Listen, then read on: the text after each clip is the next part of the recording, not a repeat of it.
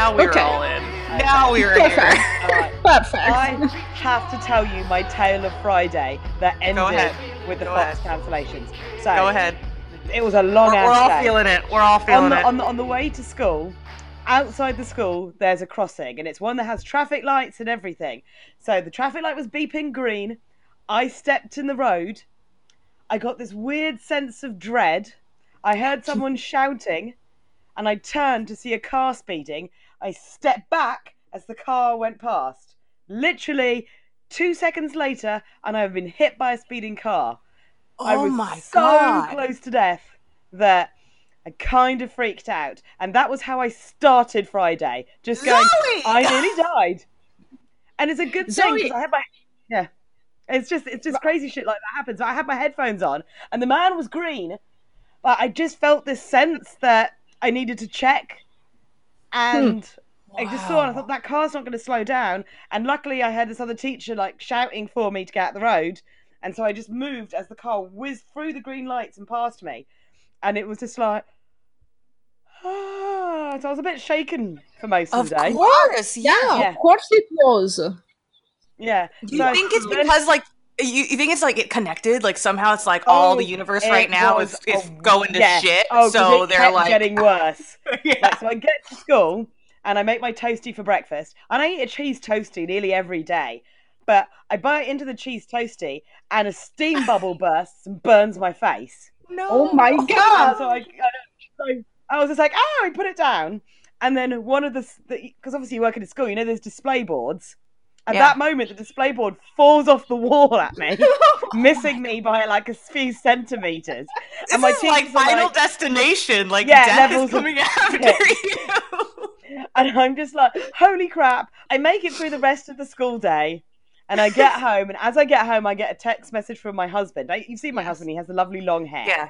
I get a text message going, I don't mean to worry you, but I went to the hairdressers and it went wrong. No. Now, so my husband promised me the one thing he would never do was cut his hair off because I can't stand it. Also, being kind of not so neurotypical, drastic changes that I'm not prepared for, like, just can send you into a wilderness. Yeah. So I start panicking. I get through the door and he's standing there like this. And he goes, I asked them to take an inch off. The guy just took the clippers out and only left him with an inch of hair on top. All his hair's gone? His big locks? Oh, they were like down to here. So I freak the fuck out. Full on. Yeah. I spent 3 hours crying. I couldn't even look at him. I lost it. I was having, and I think it's because I was so sensitive because of the near-death experience. And that little thing that happened, where you almost and also met your because maker, and also I'm tactile defensive, and I don't change. There's problems that come with being SEN and stuff. It was so sad, and so he spent the rest of the evening on a thing, and then we ordered pizza to make me feel better, and a glass of wine, and I was relaxing, and then I found out that my best friend of 17 years decided who was a bridesmaid at my wedding, was not going to get me to be a bridesmaid at her wedding, literally as well. And I was just like, so I was heartbroken. We finally get me back down again. And then at 9 o'clock, I see the post on Tumblr about the cancellation of it was the cancellation of Lucifer. Lucifer. And I was shocked. Because Lucifer is popular. It's got a big fan base. A lot of the people in the Lucifer community are Exorcist fans. But then I was like, shit. Yeah. If Lucifer hasn't, and then oh my god, I'm really paranoid. Then I find out that Brooklyn Nine-Nine is cancelled. Yeah, I don't watch it, but it's on my watch list because everyone tells me I would love it.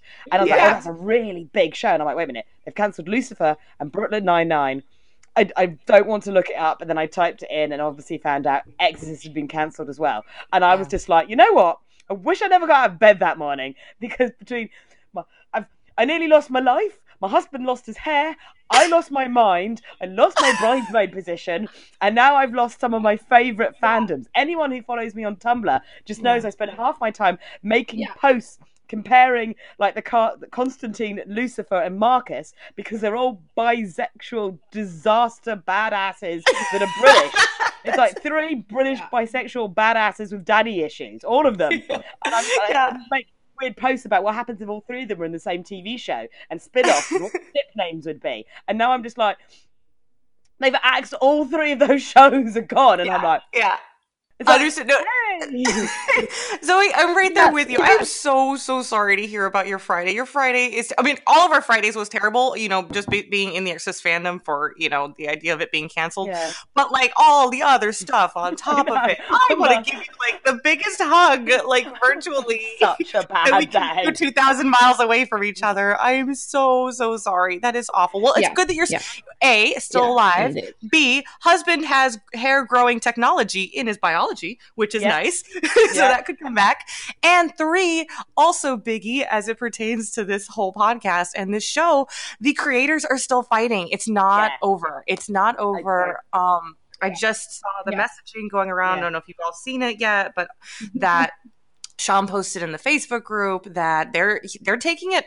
They're taking other places and they're willing to go in for the long haul. And what did Tomas say? Like he said, doing it whatever it takes, or what did he say to Marcus? I'm doing terribly in a good pump up speech right now. But he says some version of like, we'll take it as far as it goes. Yes, that was it. That's it. Yeah, but it's like, one of the most upsetting things about it is I got really upset because Ben Daniels got upset, and I'm like, how dare you hurt Ben Daniels? How dare you hurt that beautiful man? How dare you hurt me? One thing, but yeah, what did he say? Ben Daniels. He was gutted, and I'm like, that's what it feels like for all of us. We're all like, it feels like a punch in the gut. I'm literally, on Friday night, we had these plans to go to a comedy show, and the entire time I'm at this comedy show, like, trying to laugh, but I'm, like, checking Twitter like that annoying person during a show, and checking over all these messages and, like, cry laughing. I'm like, good joke, but...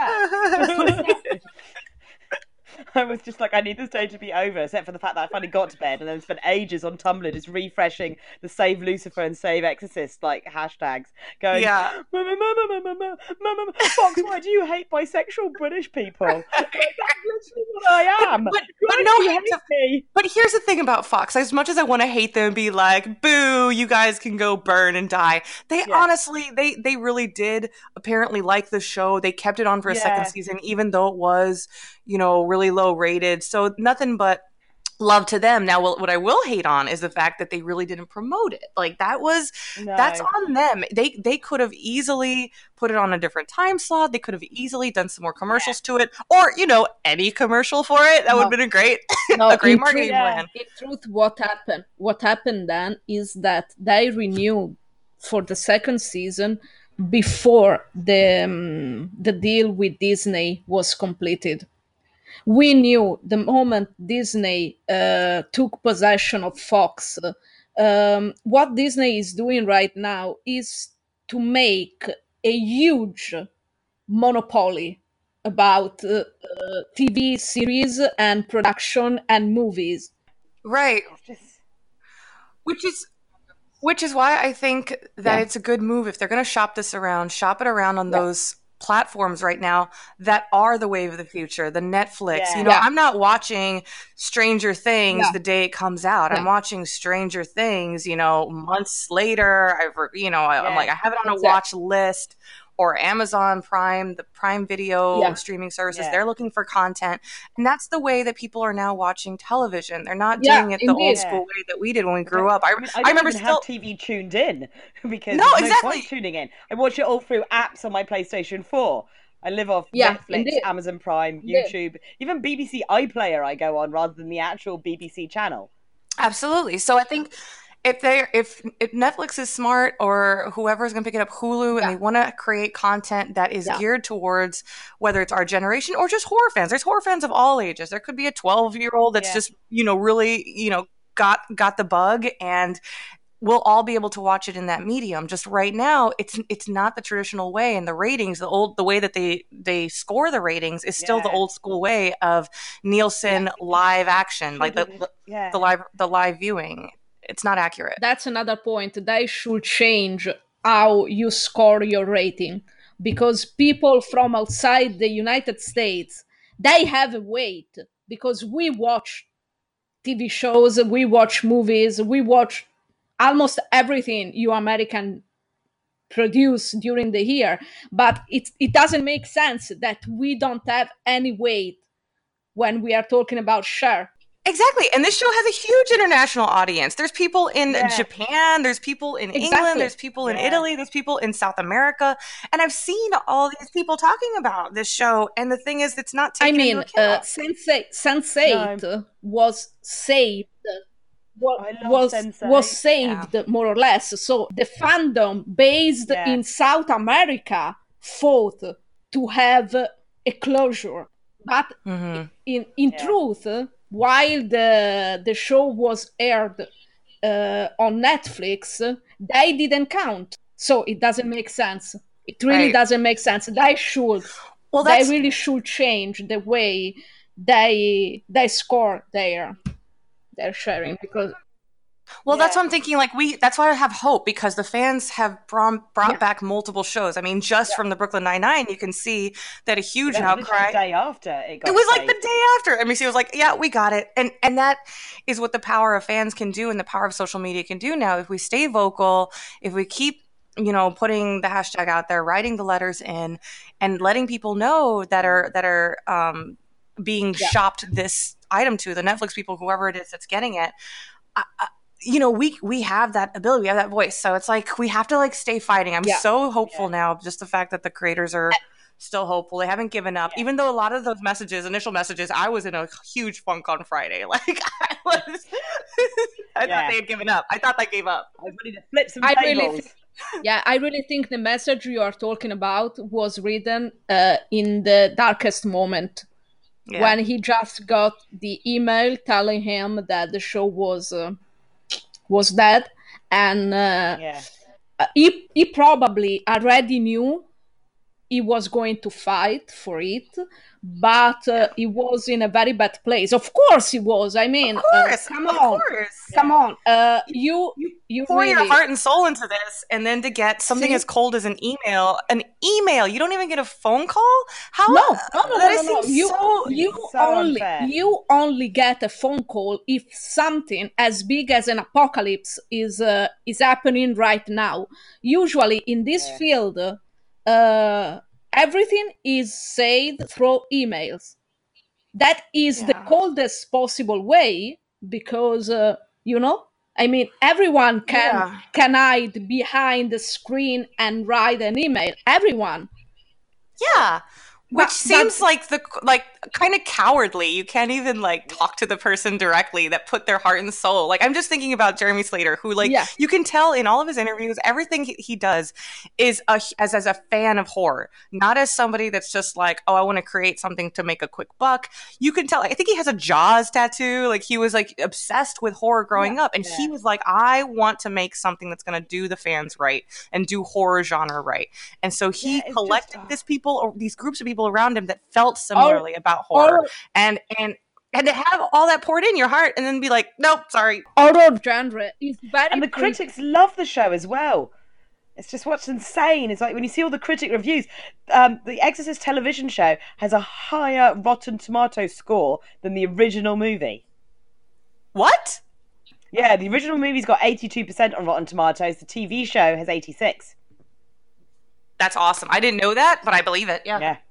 You see, horror genre is very tricky. The first thing my American teacher taught me the first day of school, while I was working through my degree in screenwriting, was, there are two genres that are very tricky. They can ruin your career. One is the porn. And the second is horror. Oh, that difficult porn industry. And and God forbid you get into the porn/horror genre. That's the No. Okay, that's too much even for me. I wrote a dissertation on the horror porn movement in Japan, so I know a lot about Nikitasu. Really? The extreme horror porn industry. Yeah. Oh my gosh! The things I can tell you. But I would. I want to hear about it. Not now, but I want to hear about that. No, about porn. The thing is, it's so easy to enter the industry because you'd never think about this. They are always looking for writers. You think in the porn industry, they are looking for actors more than for anything else, because usually the script is not that complicated, right? Yeah. I mean, come on. We bang now? No. Okay. Yeah, exactly, more or less. And no, instead, they are always looking for writers. I don't know why, but they are. But totally as my teacher used to say, as my teacher used to say, it's so easy to go into the porn industry and write and be paid, because if you want, they pay you. Yeah. Only problem is you cannot come back. No. You cannot go from the porn back to the normal entertainment industry. Yeah. Right. Because I would even think if you kept it off your resume, they would still look you up and your name's going to be attached to to Super Hot Cheerleader Girls Part 7. Yeah. Exactly. So what can we do now? Like right now, I think we're all still like reeling and still trying to like take this all in, the news. And I know that there's a movement right now going online, just, very informally, the hashtag Save the Exorcist. Whether you're on Facebook, Tumblr, Twitter, Snapchat, just share it. What's nice is that because obviously I'm also doing the Save Lucifer thing at the same time, and people from the Lucifer fandom are promoting the hashtag for The Exorcist. The Brooklyn Nine-Nine fans are supporting The Exorcist and Lucifer, and it turns out that these shows have this nice collective fan base, and it's one of the, I've got to say, it's one of the nicest things I've seen in fandom, when fandoms are all fighting over goodness knows what. At the moment, the ship wars that are coming out of the Avengers films. It's like, oh my god, people, stop killing each other. Yeah, right. And I'm just going to sit over here in my Iron Strange corner and not admit it in case the Sony fans come after me. And I'm just like, no, I like it. Leave me alone. Zoe, but we are. I am a Sony fan, so we are. You didn't know. Yes! Oh no! No! Oh, yes! The Sony fans are not happy with us Iron Strangers. We're like, yes, yeah, I know. I'm one of these weird new Iron Strange fans that have appeared out of nowhere going, oh, I like that. We need to also make sure that everybody knows that there's a petition going around too. There's a petition, there's an official one. What we'll do is I have it in my Twitter profile. I'll put it in the Tumblrs, continue to share it, retweet it. The petition to save The Exorcist. We're trying to reach 1,000 signatures by the end of today. Again, we're a smaller, more intimate fandom, so I think our strength comes not from our numbers, but by how vocal and verbal we are with our letter writing, art creation, to all those artists that are out there. There are so many. I think this has like the most talented concentration of artists out there in terms of whether it's a fan art for the show or a mood board, anything that you can create to show your love with the hashtag Save the Exorcist. Sign the petition. I know that at Vulcantastic is about to do a campaign, a letter writing campaign. She's organized a few of them in the past. So thank you, Jenna, for doing that, organizing all that. So follow at Vulcantastic if you are on Tumblr, if you're interested in getting more into the letter writing campaign of it. So we can just do whatever that we can to share our love and support and to support Sean Crouch and Jeremy Slater, because I think they're the ones that are, out there continuing to be like, okay, this is what we have. Who wants it? I think one thing is because I don't know how things air in America apart from on TV and stuff, but because I watch a lot of my things on Amazon Prime, and obviously Amazon Prime is it's simul airing Lucifer, so the same day it comes out in America is the same day it turns up on Prime in the UK, so that's how I watch it. And also I watch The Exorcist on Prime because it's got it all on there. So to anyone who's UK and wants to watch The Exorcist, so just go to Prime and watch it and just share the Prime link everywhere, because the more people that tune into Prime, especially since Prime has both those shows, I'm hoping Prime picks them both up, because Prime does original content, and is making good money. And also Prime is better for horror than Netflix is. Prime has stronger horror films and stuff on it. It has a stronger horror, and it's got loads of shows like From Beyond, load of paranormal investigation shows, things like Lore, and that's Sean's other project. He just got signed on. Sean Crouch just got signed off to be, I think, the executive producer of Lore. Yeah, he's in Prague right now. doing they're doing cool. Scouting and project creation. I don't know what goes into it. I'm not in that world, but all I know is from the tweets and the conversations.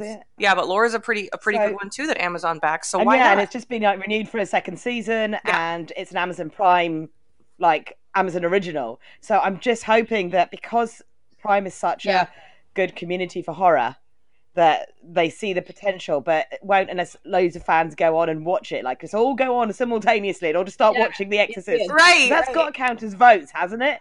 Absolutely. I think that somehow generates, like, they get some analytics on their end. Amazon does, and Netflix, or Hulu too. Exorcist is on Hulu. So if you're watching it on Hulu as well, that's also going to help. Hulu has a problem. Hulu belongs to Disney. So it's possible that it could be used to share their shows. When Disney bought Fox, it also bought 60% of Hulu.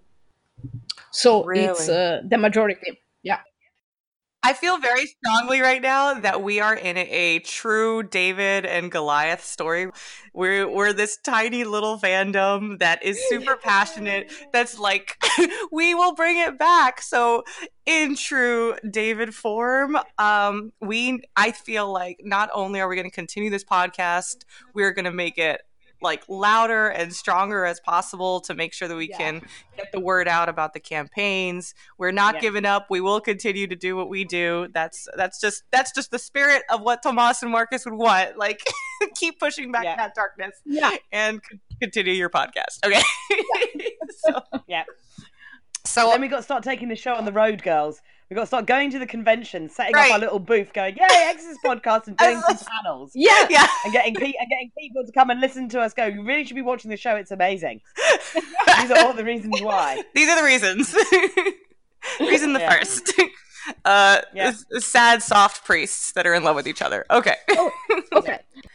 So let's continue strong, and this is technically our episode 9 rewatch episode. So are you guys ready to fight with me and do this in the badass Exorcist form that we have, and stay as totally gonna Marcus Keane this. We're gonna kick down a door, we're gonna get drowned freaking Fox in a bathtub and go, we're taking charge.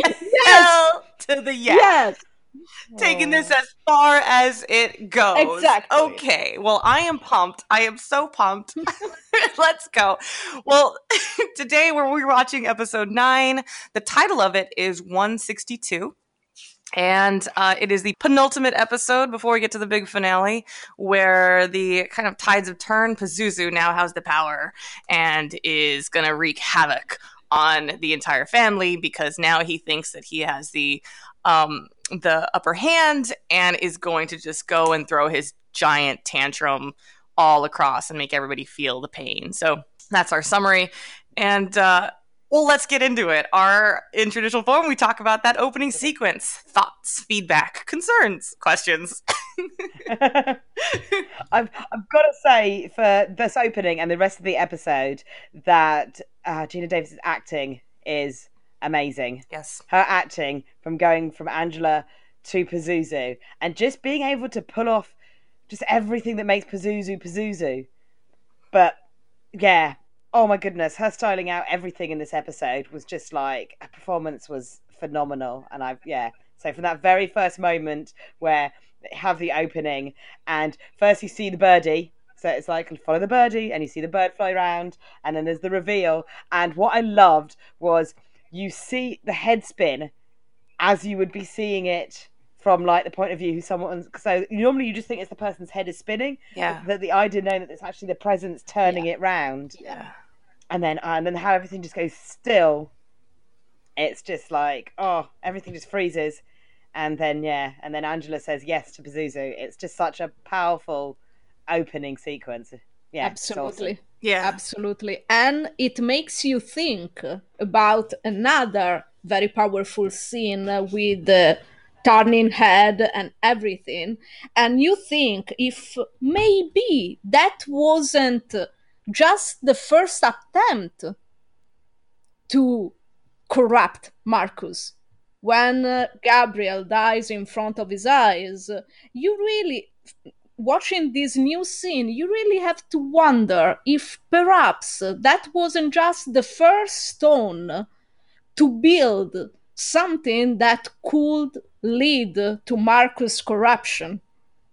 That's brilliant. Yeah, the connection, the parallels always goes back to that head spinning. They love, because the iconography of it is, of course, goes back to the 70s movie, but then you have Gabriel doing it from episode 1, and then you have here with the image of him physically turning her face, which also resonates deeply with a lot of us, because as people who have been in that world of somebody who is more powerful than you physically doing things to you that can cause this kind of trauma, just the act of putting hands on her head, it strikes a chord, and it makes you feel so deeply and so unnerved, the way that the best horror can do it. And it's not horror that's just like about, look at this blood, look at this. It's just so unnerving, because I think the greatest horror always toes that line of what is true to humanity and what's true to the darkest parts of our humanity. And that right there, when he does that, it's so sick and twisted.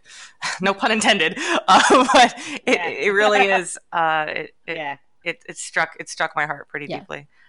But no, to your point, to Geena Davis's acting in this episode, yes, because I wrote down somewhere, it's just like, she does such a good job of playing. I don't know if somebody gave her this direction, but all I could think of is, you are a demon wearing a human suit. You are, and everything about her voice when she's acting out Pazuzu in this entire episode, you can see it's not Angela's character. It is this otherworldly force. That, and it's not over the top. She doesn't do things that are like stroking her beard, like trying to show off. She does it in a subtle way, and I was like, good God, Geena Davis, I have so much respect for her right now, because every little nuanced thing she does is this kind of condescending, even like just a look down at somebody else, and that little smile, because you could tell. What did she say about that knowing smile? Yeah, a knowing smile. She's not doing a tantrum. I'm doing a victory lap, and then boom. So she really is an angel looking down at humanity and knowing she is better. And we find out this parallel with the angels and the demons. And we find out in this episode why they are so pissed off at the Pope. It's not because he's the Pope.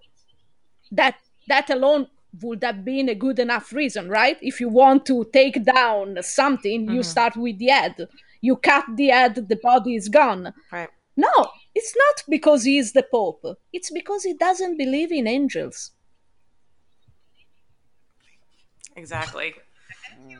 And he also, didn't he refuse? Didn't they also reveal that they hate him because he refused the volcanic He refused the immortality. He refused the eternity. And that's something that the demons cannot forgive and forget. They're also pissed because I can just imagine that scene where they're like, hey, Pope, so we have this ash here and it can basically turn you into one of us. So what do you want to do? And he's just, he tells them, I'm good, hard pass. I just want to imagine that scene where they're all like, how dare you not want to be one of us? I have a very bad dust allergy. You know what? I will begin to sneeze and cough. No, keep your dust for yourself, okay? Exactly. Pope out. I'm done. Next. The scene also, before it goes to the introduction, has that scene where the lieutenant recognizes Pazuzu when they first touch. Yes.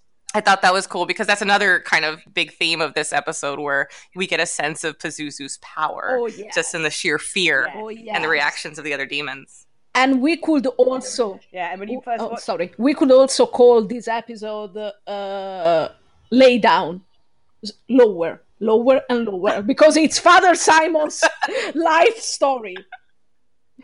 In this episode we find out what is wrong in the whole show. Is he must lay down lower.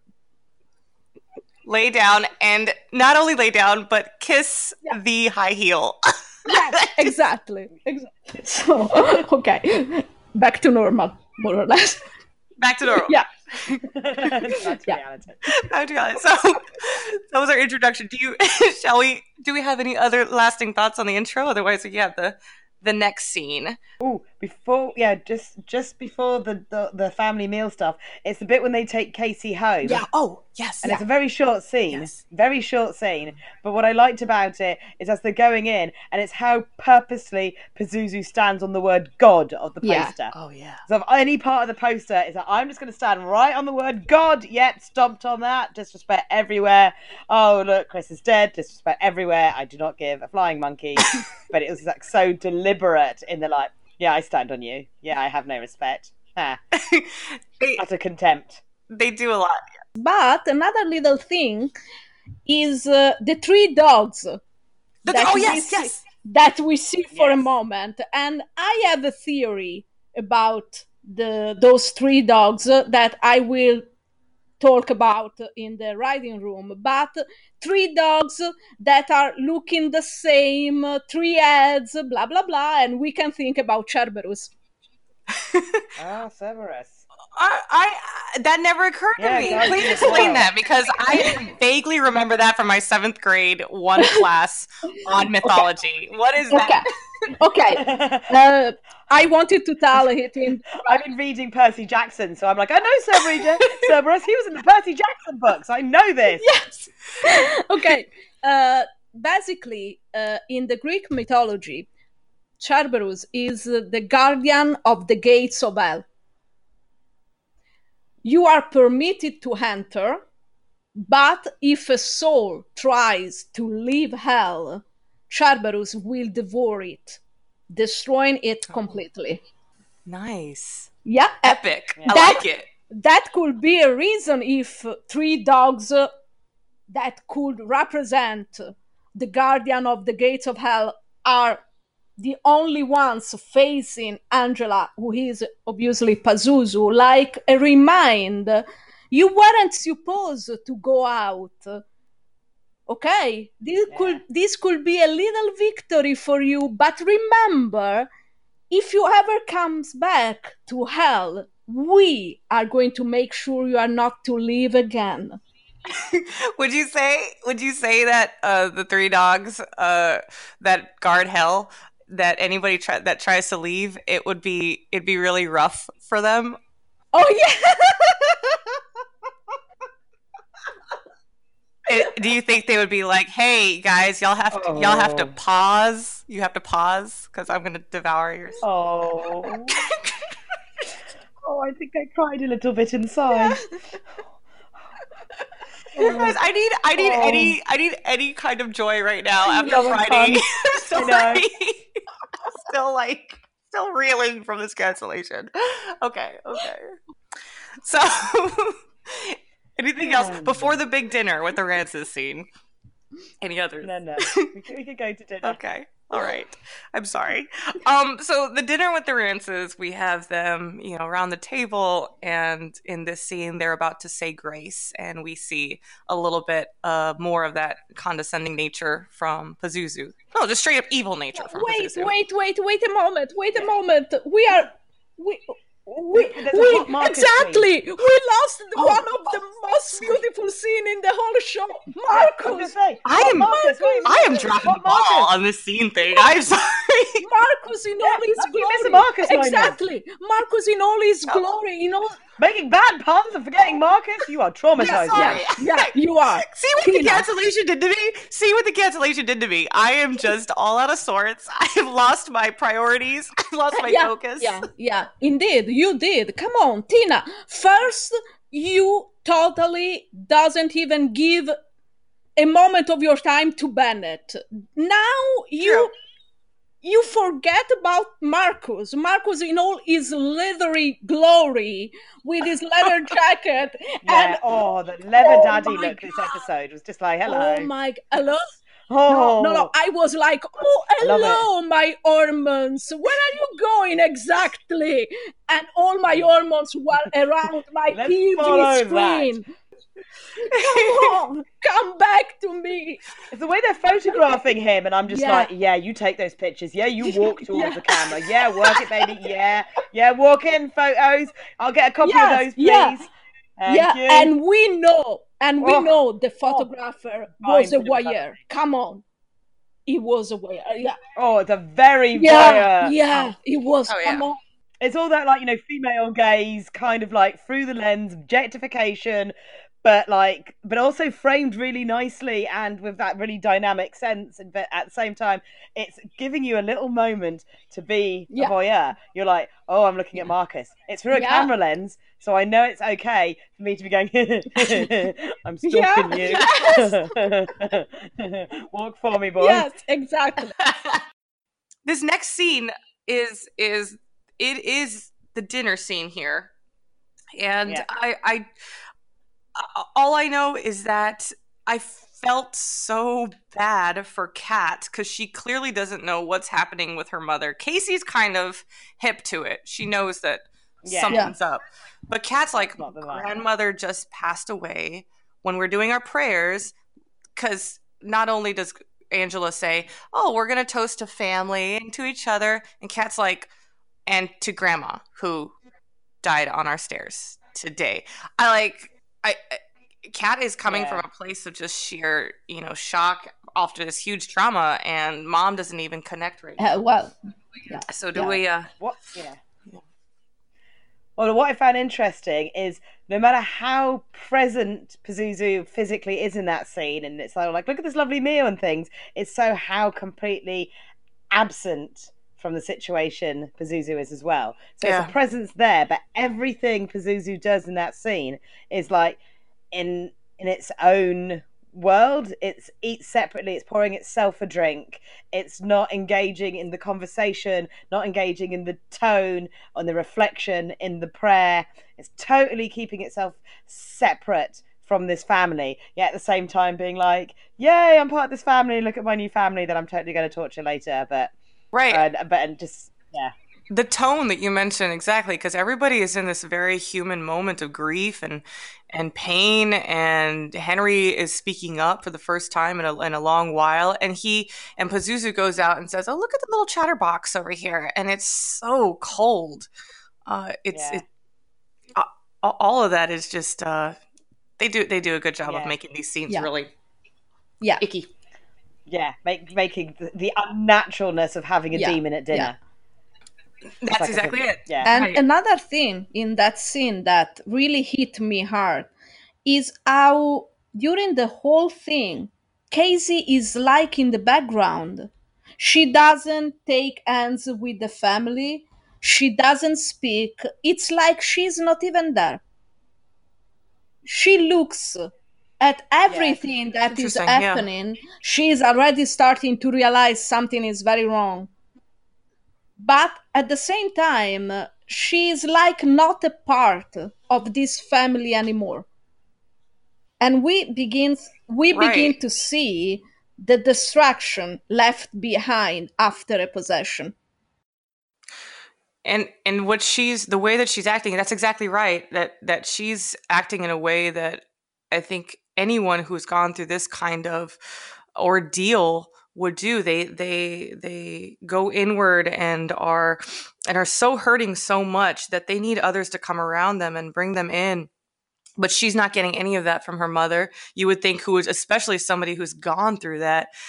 And so it's jarring for her because she's in this moment of it's like someone has sliced her open and no one is there to comfort her and kind of help her heal back up. I mean, her family's around there, but the one person that she would be able to connect with and feel some of that healing energy from, she's not getting any of that, which is so unnatural.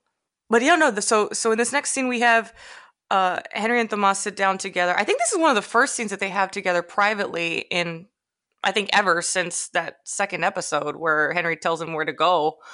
And I'm glad that they put this in here because it's actually the first time that Thomas addresses the whole, Henry, you kind of were the one person that led me to not only Marcus, but to St. Aquinas, to my mission. You got me on my quest. And then we also see that Henry reveals to him that there are these voices still within him, whether it's God or what it is. I think it's God, but there are voices inside of him that are telling him what to do. So they're chattering, right. Yeah. I think it's nice for Henry to hear that even though he was kind of lost in his own illness and his mental state at the time, that he was a lifelink for Thomas to save his daughter. To be able to get that piece of knowledge that Thomas believes God spoke for him, but he was the one that pointed Thomas in the direction to find Marcus. It gives Henry a sense of something good came, even though he didn't fully understand it, it wasn't completely in control. He did something good, and that's got to be a really nice kind of feeling, especially when all this crazy shit's going down, to know that you did something that, like, helped save your daughter. Yeah, absolutely. And it's like it's his role is finally recognized in the whole story, not only as the head of the family, but also as someone who actively participated in saving Casey. Right. I love that the writers continued this story about God's messages don't have to come from, some huge, loud, person that's going to yell his message out to you. It comes in these subtle ways, and it comes through the meek, those the poorest within us, and he's injured, and the fact that the message comes from him, and a second message comes to him. That's a message of hope for me. Is like we should continue to look to those among us in our world that are hurting, because sometimes they're the ones that can give us the most good, and to continue that battle. And that's good. Beautifully. Love Henry's character. That's awesome. Beautifully pointed out in the parallel between Saint Anthony and Saint Bridget. The way one parish can disappear for the high rank of the church because Thomas is meant for something higher. Thomas doesn't need to waste his time with the poor people when the most important church in Chicago is ready for him. But Thomas is not one of them. Thomas is not into the political games. Thomas is a priest of the people, like Jesus wanted the church to be when he began his mission. When he chose the 12 apostles, he chose them between the people, not between the high ranks, not between the doctors, not between the powerful, but they were fishermen. They were people who worked in construction. They were people. They weren't the rulers. You could say the exact same thing. Exactly. I agree completely. Marcus, too, his allies are not the high priests in the parish. It's Lester and Cherry who what do they run? The movable deceased van? They're people, and they're good people. It's Marcus who warns Thomas about the danger he is facing now, because now he belongs to the higher ranks, and the higher he goes, the more dangerous his life will become. Because absolutely, the higher you go in the hierarchy, and the easier is for people who hate you to make you fall down. But I am ready for the next scene. I am so ready. All right, the biggie. Okay, well, this is a big one. Okay, because I think this is the part that on all my notes I'm like, exclamation mark! The power of Pazuzu scene, right? This one is the power of Pazuzu in front of all of the other demons, and it's a pretty strong entrance. I feel like in the director notes when they're talking to Angela or to Gina Davis about walking in, they're like, walk in like you own everything, and she does. And she does. So good. Yeah. Pazuzu does, at least. Pazuzu is the one who is recognized in a moment, and it's so beautiful. That scene is so powerful, and I want her shoes. Power shoes. Yeah. I want those shoes. I need them. I need them. It's a mighty need I have. Right. So she has a power walk. She has a power stare. Obviously, this is the first time we see Pazuzu exude such a power over other demons, which I'm glad that they went that way. I'm glad that they included this kind of supernatural demonic link that they have with each other, that people in higher ranks are able to like physically force people down on their knees, through that weird, I don't know, demonic telekinesis that they have, whatever it is. Yeah. But it's cool to see, and them all falling except for Maria. And we have to talk about Maria because I love her. Yeah. I love her, and I feel for her. Yeah. This poor and character. You still have hope, because after the way Pazuzu treated her, you still have hope that she will see light. You still have hope that she will free herself from this huge situation that is bigger than herself. I have a feeling right now, that Maria started to work with them without really knowing what that would mean in the long run. I have a feeling she just wanted the power to free herself from her husband. We know he was an older man, he was a rich man, and she was more or less the typical trophy wife. He was too... So at some point, I think she saw this as her only chance to get free from his influence, from his shadow. But I have a feeling she didn't know exactly what she was walking into. And even now, after Pazuzu basically tells her, "You are not good enough for us," you still have hope that she can free herself, because she chooses as a kind of slavery to free herself from another slavery. Because if that's so interesting you say that, because this entire time I've watched Maria and I love her, and I'm constantly asking myself, like, why am I rooting for Maria? She wants to be a demon and she's pretty evil. But the fact that you're underlying kind of that subtle, her desire to get this power so she can break free of another kind of oppression. Yeah. That's what I think I couldn't put my finger on. I couldn't figure out why I liked her so much. And that, again, is a testament to how the writers can create a character so well that they don't have to say Maria's entire background is that she came from this oppressive, husband that treated her poorly, and that's why she's strict. No, they do it in a way, just visually, in those past episodes where you have this figure but now that makes so much sense. It's like, okay, I'm not an evil person for rooting for a person who wants to be a demon. No, you're not. Because I really think that she see this opportunity as her only chance to get free. She was caged in a golden cage, but still a cage, all her life long. Yeah. So she saw what her husband's power brought him.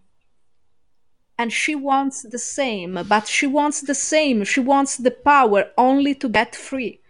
That's how terrible the lies demons can tell you are. Because in in their golden words, in their sugar-coated words, they promised her the only thing she really wanted: freedom. Mm-hmm. And how evil, again, amazing writing, that Pazuzu parrots back the darkest, deepest fear that she has about herself.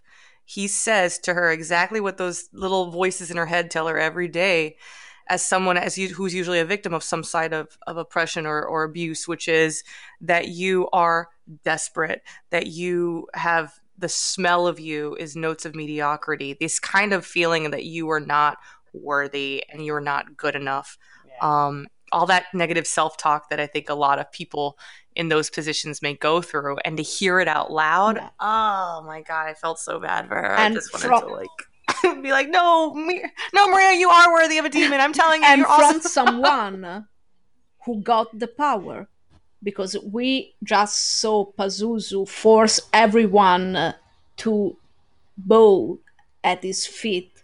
So it was clear Pazuzu has the power. Pazuzu is the most powerful, and when the most powerful, like an husband can be in her life, tells her aloud, you are not good enough. You will never be one of us because you are not good enough. That destroys your self-esteem, because it's what probably her husband told her again and again and again. So I feel for Maria. I even if I know that it's not going to happen, I really feel for her. I want her to get free, to really get free. Yeah. Talking about right, which is why, right? Yeah. Again, like, I love that we root for so many characters here, even the ones that are supposedly the really bad ones, except for Pazuzu, but we really get invested in them. Yeah. Maria especially. Any other thoughts on that sequence? Marcus working the filing cabinets. Wait, what?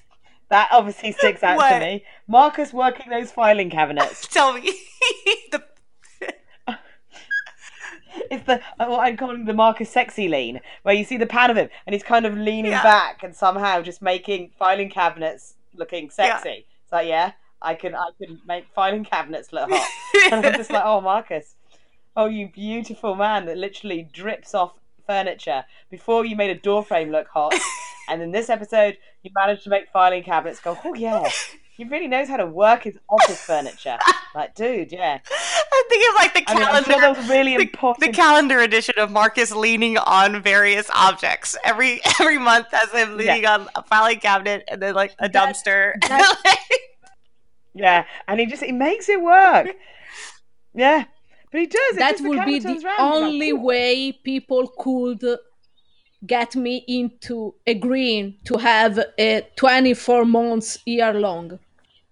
If you give me 24 months, that's the only way. Yeah, see? It wasn't so hard.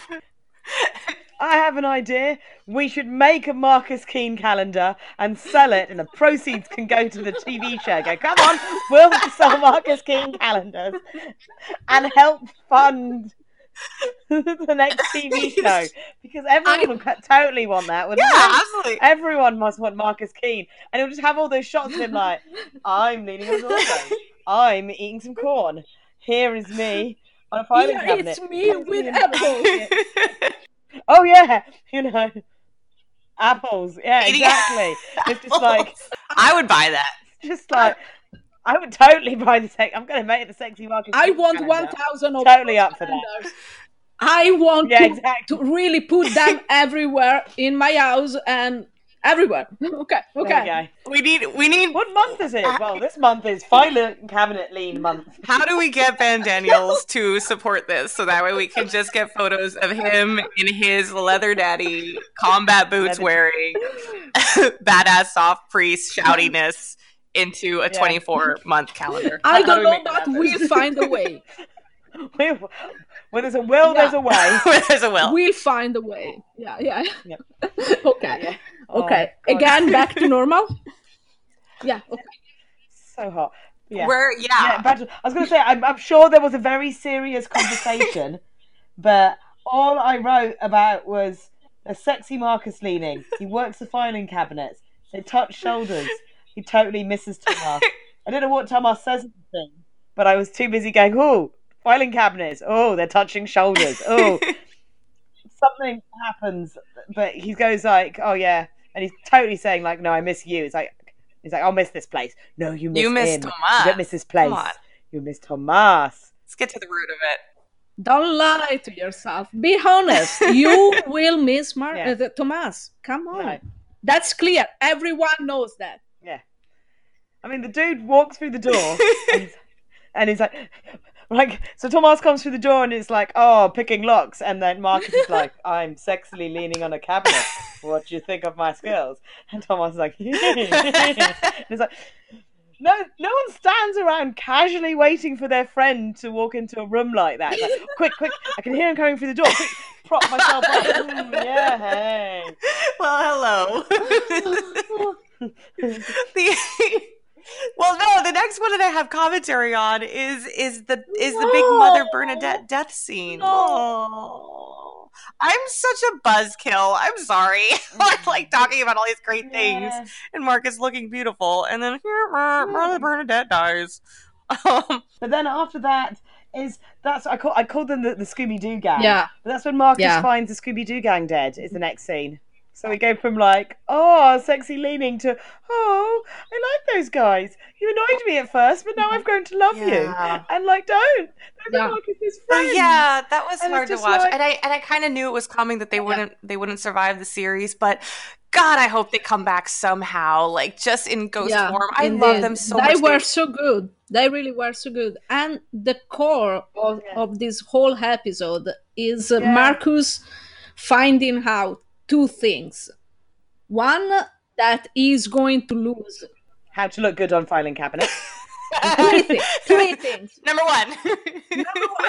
How good he is lining against things. Number 2, he's going to lose everything he loves.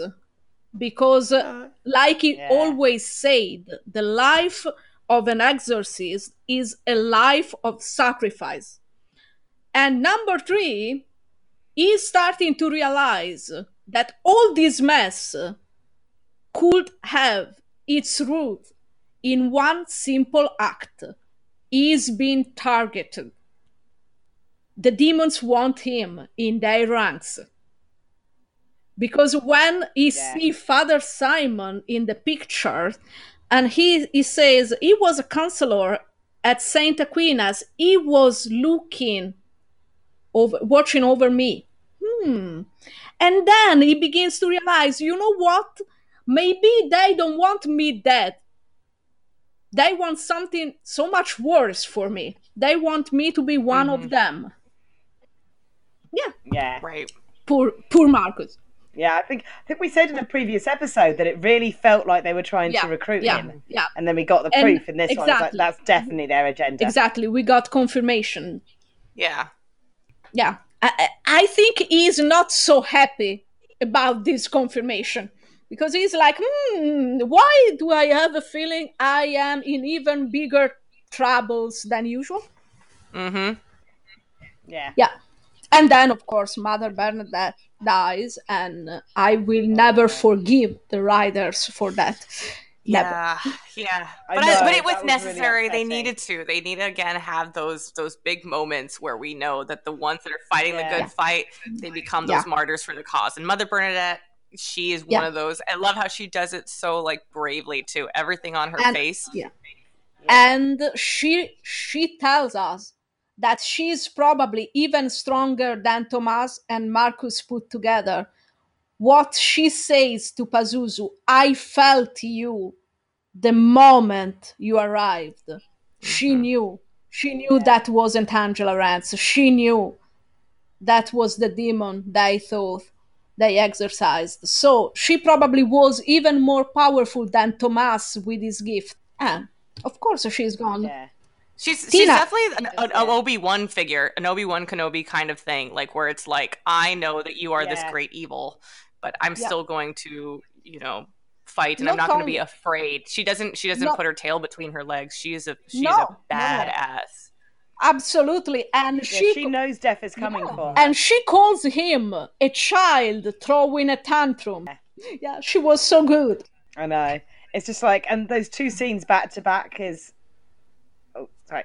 No, there's 2 scenes back to back just shows like Marcus's kind of like how much it's all going to start affecting him. Because even with like the previous scene, the bit that always gets to me is like he's found this murder and it's horrific, but he takes the time to put their hands together.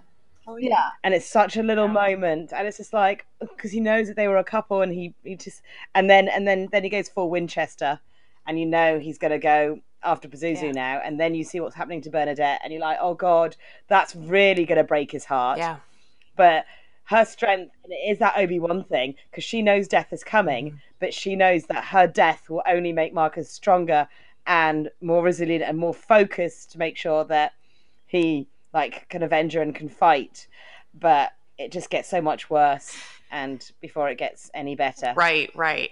The next one I have here is with Casey and her mother in the scene where they're saying, it's pretty dark as well, the conversation that they have together, because Casey again is reaching out for connection and unknowingly is talking to Pazuzu, the actual person that's hurting her.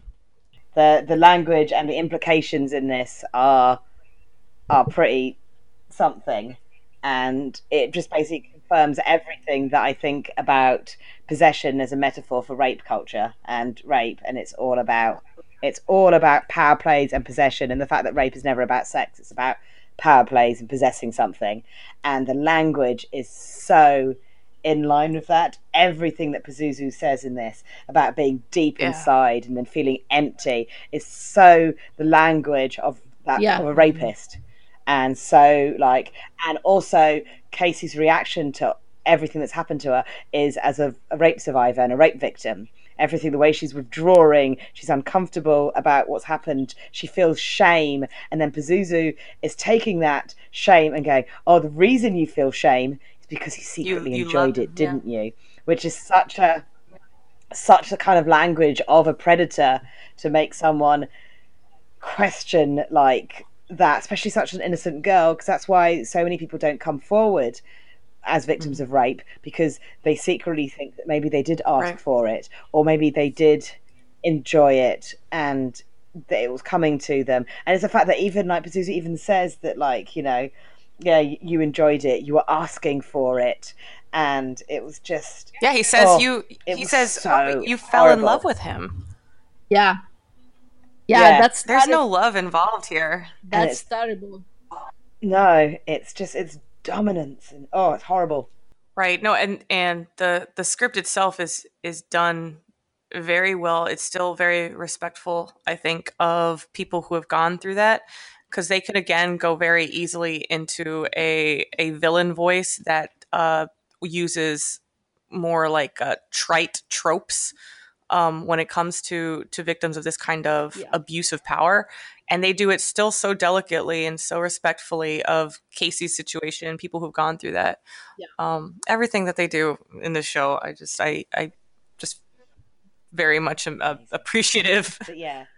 But to add a social commentary on sexual abuse into this and treat it with respect, and to kind of really see how these attackers and these predators manipulate language and feeling and vulnerability of young girls, and to put it in this form of this demon, and then they make it so much worse because it's the body of her mother, and therefore that gives that extra level of not totally understanding or totally able to say, actually I'm a victim, and put that doubt into Casey that maybe she did kind of deserve it a bit because she let it happen. And that's another way to keep someone, their power down, and to stop them from saying help or being vocal, because it puts that horrible mental pressure on them. And it's such a horrible scene, but at the same time really kind of powerful. And I love that they also transition right into a scene that has a male figure involved too. The next scene where we have Henry, and this predator figure is still continuing those same lines of he just straight out says, take your pants off, and to Henry, and you see, and visually, and this could speak a little bit to your cinematography experience maybe, Zoe, is how physically it looks like the Pazuzu character is over Henry, who's being put on the bed, and is continuing to force these lines of just do this, you're going to do this for me. And he's obviously in an error, in a place of discomfort. At first he's into it, but he's something is off, and that is what true predators do so well, is to make you feel like this vulnerable, like you want this, take this. And I think that's, again, what true horror is. What they do so well here is to continue to create these themes that touch right into the truth of the darkest parts of our human spirit, that that sheds a little bit of light on it and makes us feel that this is not just a supernatural fantasy world. This is something that happens every day, and it reminds you of what happens to people every day. No, that whole scene with Henry is exactly that. It's why horror is so good, is because horror gives us an outlet to kind of feel and experience and work through real things. And obviously, sexual abuse is a very real thing. And the fact that you're right, they also say that this also can happen to men. It's not just like victims don't have to be female, they don't have to be young. It happens to everything. And the way Pazuzu does the seduction is so, like, it's all about dominance, and it's all about possessing, and it's exactly like, it's just demonic, like, possession, but this time Pazuzu is being the dominant force. And also it's cut in a way that you don't actually ever see anything sexual, even though, like, Henry takes his pants off. They don't eroticize it, they don't fantasize it, they don't even put a millimeter of romance or actual sex and eroticism in it. There's none of it. It's working up to a sex scene that's devoid of sex, love, affection, and it's all about Pazuzu dominating, and all about Pazuzu getting off on pain and suffering, to the point that literally trying to get off. And it does a thing that, you were saying, interesting, the things I know about the Japanese porn industry. It's one of the things in Japan, and which is reflected in the scene, is they can't show certain things. They can't show certain aspects of sex and body parts, and they can't, like, show coming and stuff. So they use violence as a metaphor for sex. It's like if you've ever watched an anime and a character has a nosebleed, it basically means that character's ejaculating. Because that's because they can't show ejaculation, so they show blood, and it works into their porn industry as well. And it's that whole idea that a sexual act can sometimes be shown as a violent act, because acts of violence kind of can give off the same, like, euphoria, adrenaline as the act of having sex. So when a character such as Pazuzu starts throttling someone, it could be seen as a sexual act, but it's also an act of pain and harm. And it's just like, this is horrible. Yeah, absolutely. And it's all about control, because rape, it's about control. And what Pazuzu is doing is controlling. While Angela is strangling Henry, it's controlling. One way to survive is breathing. So it's all about control. It was such an oppressive scene, because you knew it was so wrong, you knew what was happening, and yet you couldn't stop watching, because you wanted to make sure that Henry could be safe somehow. So it's what a rapist wants. He wants to control. And then after that, it goes straight to Pazuzu touching Kat, and they're like, playing with the hip bone, and that's when Casey goes and's like, I've got to, like, protect my sister. I'm going to get in this bed. I'm going to be a shield between the two of you, because seeing, it's Angela's body, but knowing it's Pazuzu, but a mother touching their child like that, and it's such an intimate, and it's not a motherly touch. It's very much like, and that thing is like, I've had everyone in this family now. It's now my turn to play with you. Like, I've been working my way through this family, destroying them, possessing them, breaking them down and abusing them. It's now Kat's turn, and Casey knows something's coming for her sister, and that's when she stops being the victim and starts realizing that she's so much stronger than that. Right. Exactly.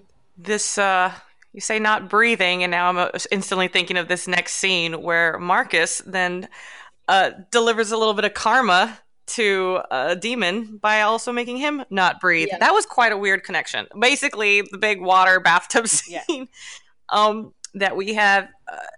I'm calling this Marcus kicking ass and taking names scene, because that's what he basically does with Bishop, brother Simon. And I thought that was so cool because it harkens back to that old school coming here to fight the true fight. He's got the water all blessed and he's got the salt going in there. And you know that, and he's also very angry, which again, I love seeing Marcus get a little pissed off. It's kind of nice. Yeah. Oh, that man has so many shades of hot. Yeah. It's just like, oh, soft, sad blanket, Marcus hot. Yeah. You know, I've been running around looking like a convict hot, leaning on filing cabinets hot. I'm going to kick your ass hot. I'm having a really emotional moment hot. And you're just like, oh. The many hotness levels. So I loved it because it's just a good old classic, like, get at this bad guy scene with everything that Brother Simon has done. It is now his time to feel a little bit of pain. So I don't know what stuck out with you guys on this one. Just Marcus being hot, like, you know, comes through the door. He's all like, and then goes full, like, you know, goes full Winchester. It's like, I'm going to salt and burn some demons, and he's just like, oh, and then it's just so hot.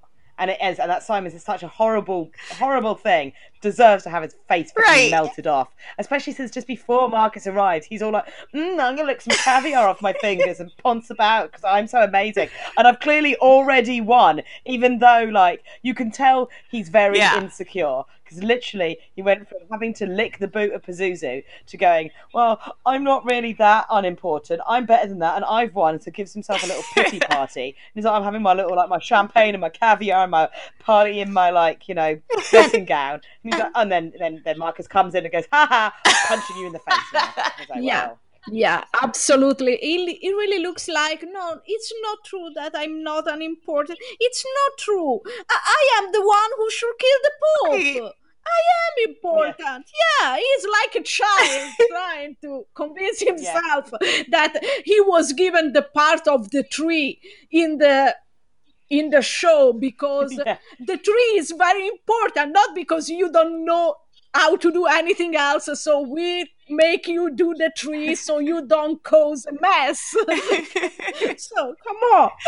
I do like that they still keep a little bit of humor in this villain's voice because when Marcus first boots down the door, doesn't he say, I think I wrote it down, he says, some people would call that a very rude hello. Yeah. And then, like, Marcus gets it. Yeah, he's like, oh, shit. I love that. I love that they... I've got to get a one-liner in. I've got to get a sassy one-liner. A sassy one-liner. I love that because he knows Marcus is pissed off. He's going to get a beat down. And then after he gets his beat down, he calls in his priests to then give Marcus, in turn, his beat down. Who are those priests? Do we even know who they were? They're just random... red shirts. No. Red shirts. Yeah, probably. It's just like they just kind of got called in for backup. Yeah, if we want to take a guess, we can say someone who was in Santa Aquinas, because said, it was the best way to find followers. Mm-hmm. I mean, Santa Aquinas. We finally find out that Santa Aquinas is a place where deviant priests are sent, so it's easy to imagine that they are easy to corrupt. Guy, I completely forgot about that line because they literally say that in this episode where it's like St. Aquinas is the place where we're cultivating these potential demonic type of helpers and then run in all of these priests and collars. So and I love, can I just say that hats off to the costuming department because they're like, just to make sure you all know that these are the guys from St. Aquinas, here they are fully dressed, who runs around as henchmen of these demons fully dressed in priest collars. And I liked it. It was good. It was a good touch. So the Casey tries to get them out scene first. Oh yes, that's true. Yes. That's true. Yeah. Casey's picking up her mantle. She's being the hero. Wants to save her family. And they're about to like pack up, and they get Kat, and they're like, "Let's go!" And they're like, "Okay, this is weird. Let's go." And then Susan's just there going, I think it's time for a family meeting. And I'm like, oh damn it, so close, so close. Yeah. Damn. And we get a lesson in theology. Yeah. Aren't we all happy? About angels being the first of God's creation, and they were so beautiful and so perfect, and they were everything God could ever love. And then he got bored, and he created humanity. And you can see how petty Pazuzu is being. Because really, you think that God created humanity because he got bored of how perfect you were? Right. You sound really, really, really like your boss. Because, come on, we all know why Lucifer fell, in truth. So, okay, maybe try to think with your own head, Pazuzu, and don't copy the big boss. Yeah. Come on. At least he is the morning star. You really are not. In that moment, we see another world is open in front of us, and we realize demons are children. Oh God! Ooh, how lucky are we? Right. And this is also, we also finally get revealed the title of the episode, 162, which is revealed as that book where Tomas and Tara are in the room together, and she hands him the book with a feather in it. And on page 162, what was written in it that he sees? It's like, it's the line about, and that's when I knew that this entity was never going to give up, that would always be after my daughter, and it would hunt her down until the end of time. Which makes me think, like, why would God, so God relays that message through Henry to Tomas, like, look to page 162. Like, why give him that clue instead of, like, Henry just writing out, Pazuzu's still around, check it out? Like, why is it done like... Because God works in mysterious ways. Not only that, you need to work with your own mind, or you are going to be like the demon blindly following Lucifer. You have to work with your own mind, because I gave you, when I created you in my imaging, I gave you the potentiality to realize what I'm trying to tell you. So please use the mind I gave you and do something right in your life, please. So God's just a fan of puzzles. He's just like, here's a clue. Yeah. I gave you everything to solve and fix this puzzle. Right. So do it, please. Do it. Do it, please. Just a quick shout out to Marcus being tied up at the end of this episode. Again, going back to the different levels of Marcus's hotness. He's tied up. Yeah. I called it Marcus in bondage. But it's not just being tied up, it's the fact he's lying there with one leg up, like showing off his crotch again, being all, I'm tied up and I can't talk, but please look at me. Oh, draw me like one of your French girls. It's just like...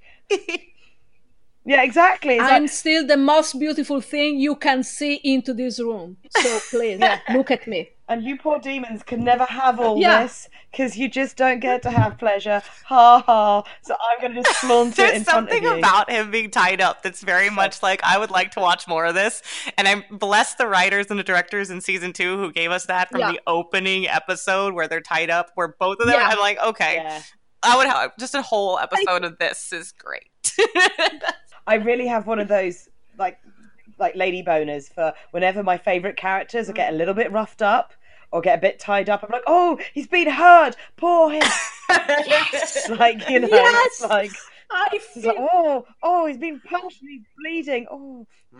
It's like, but yeah, I love it when my favourite characters are like, you know, just beat, tied up, bleeding, having a really bad time. Yeah, I feel like, yes. Oh, I feel like I'd be on the set. If I was working the show, I'd be like on the set, like, oh, you poor thing, you're hurt so bad, and I would like have rope, like, you poor thing, like somebody, we need to release him, tie him up. What more? We need more duct tape. I'm pretty sure this entire episode was, did we just watch porn, or did we actually watch the latest episode of The Exorcist? This episode has everything. It has tied up Marcus, it has porn horror elements. Leather. It's got... So check it out. #SaveTheExorcist. I hope Ben Daniels never listens to this. Yeah. Well, let's do it. So we are entering our writer's room, and Zoe is going to kick us off to talk a little bit about all things Tomas. And I quote, "Get the hell away from them," at the very end of this episode. Yes. The wonderfulness of this last scene and its use of music. Like, it has a really very interesting use of scoring. So it has the scoring that kind of builds up the sense of foreboding. But then as the scene gets increasingly like violent, the music kind of gets more passionate, raises tempo only slightly, but it kind of gives you this sense that the threat level of what's happening to this family is going up. And you know that there's a tone and a sense of dread. And then as it gets more like violent and intense, all the actions, they introduce an extra instrument. So first there's just kind of like piano, violin, then you hear there's like another sharper violin sound, then there's kind of a more like not drum but percussion sound, and during the whole scene as it's escalating they add more instruments layered on top. So when like punches like land and like when people are being like, you know, like throttled and stuff with all the powers that are going on, you hear different instruments being added to each one of those injuries. So it slowly starts building up and you're just like, this is a complete like sympathy of pain and chaos, and it's a whole composed, scored scene. And it's just really interesting when things like that happen. It's like, unless you're like paying attention, you wouldn't notice that all those different beats slowly kick in, and as Pazuzu exerts itself, another instrument is added to the foray, and you're just like, oh, they're layering this up, and then like, you know, the crescendo happens, and then Tomas comes in, and it's all just like that's the climax, not Pazuzu's orchestra. Tomas is orchestra. What's Tomas's orchestra? Is it like, does he have a trombone or? It was just like he'd have something really sweet like a triangle go ding, yay, ding ding ding ding ding ding ding. But it's just like, yeah, I think that the best way to do it is like, it's the absence of a big musical interlude for Tomas, because, you know, this is conducting. It's like, you know, symphony of pain, going, oh yeah, and I'm just going to have some cutting cymbals and some like stabbing violins, and then Tomas is like, screw this opera, it's no good, we're out of here. Let's be quiet now. I love that. The idea that you don't need all these bells and whistles and fireworks and everything. God has just entered through Tomas, and Tomas is here to shut it down. And then maybe a tiny little chime. Ding. Yeah. Ding. Because in truth, he doesn't need anything else. Pazuzu needs the whole orchestra because he's not powerful enough. After all, he's just trying to hide his insecurities with all his big words, talking about going to reclaim the world and blah, blah, blah. In truth, he is nothing. He is like thin air in the end. Yeah. Tomas doesn't need... Tomas doesn't need anything of that. Because he's just there because gods want him there. So he got the real power. Gaia, what exactly you're saying, what Zoe's saying, it reminds me so well of the famous Shakespeare quote, and this is me just trying to sound really smart because I can think of one Shakespeare quote right now that resonates right here, is when in Macbeth, isn't it Macbeth, where they say all the sound and fury signifying nothing? Yeah, I think so, yeah. And that's a beautiful quote. Wow. Go Tina! Go Tina! Yes. That was beautiful. You've brought it back from centipedes to butterflies to now Shakespeare. Am I now redeeming myself? Have I proven it? Like, I can... I did one thing. I did a thing. I can quote Shakespeare, kinda. It wasn't even the full quote. I do want to make one shout out to one super fan and go with me on this because it's technically not a fan, but a creator. But he's in every single, like, fan group. So... I think he counts in our Exorcist congregation shout out. But particularly right now, as we're all like grieving, to see the notes of like, we're still fighting from Sean Crouch, it like for me personally was like I was so like down on Friday, and then to see on Saturday morning or afternoon the notes being passed around virally of like, no, they're still fighting, they haven't given up, the show is not over yet, particularly from Sean Crouch talking about how they're going to continue doing this. I just want to make sure to do a shout out there, because that made me feel really good. Yeah, absolutely. So thank you, Sean. Thank you. And the entire Exorcist congregation, everybody out there that's on Twitter and Tumblr, there's hundreds, thousands, everybody out there is doing so much to try to keep this show alive. So thank you, everybody. If we could name everybody right now, we would, but we can't because there's so many of you. And, so I would like to, a thing that I think that the fandom could do is if everyone who's watching The Exorcist does something like use the Stardust app where you put those 30-second reviews up. Yeah.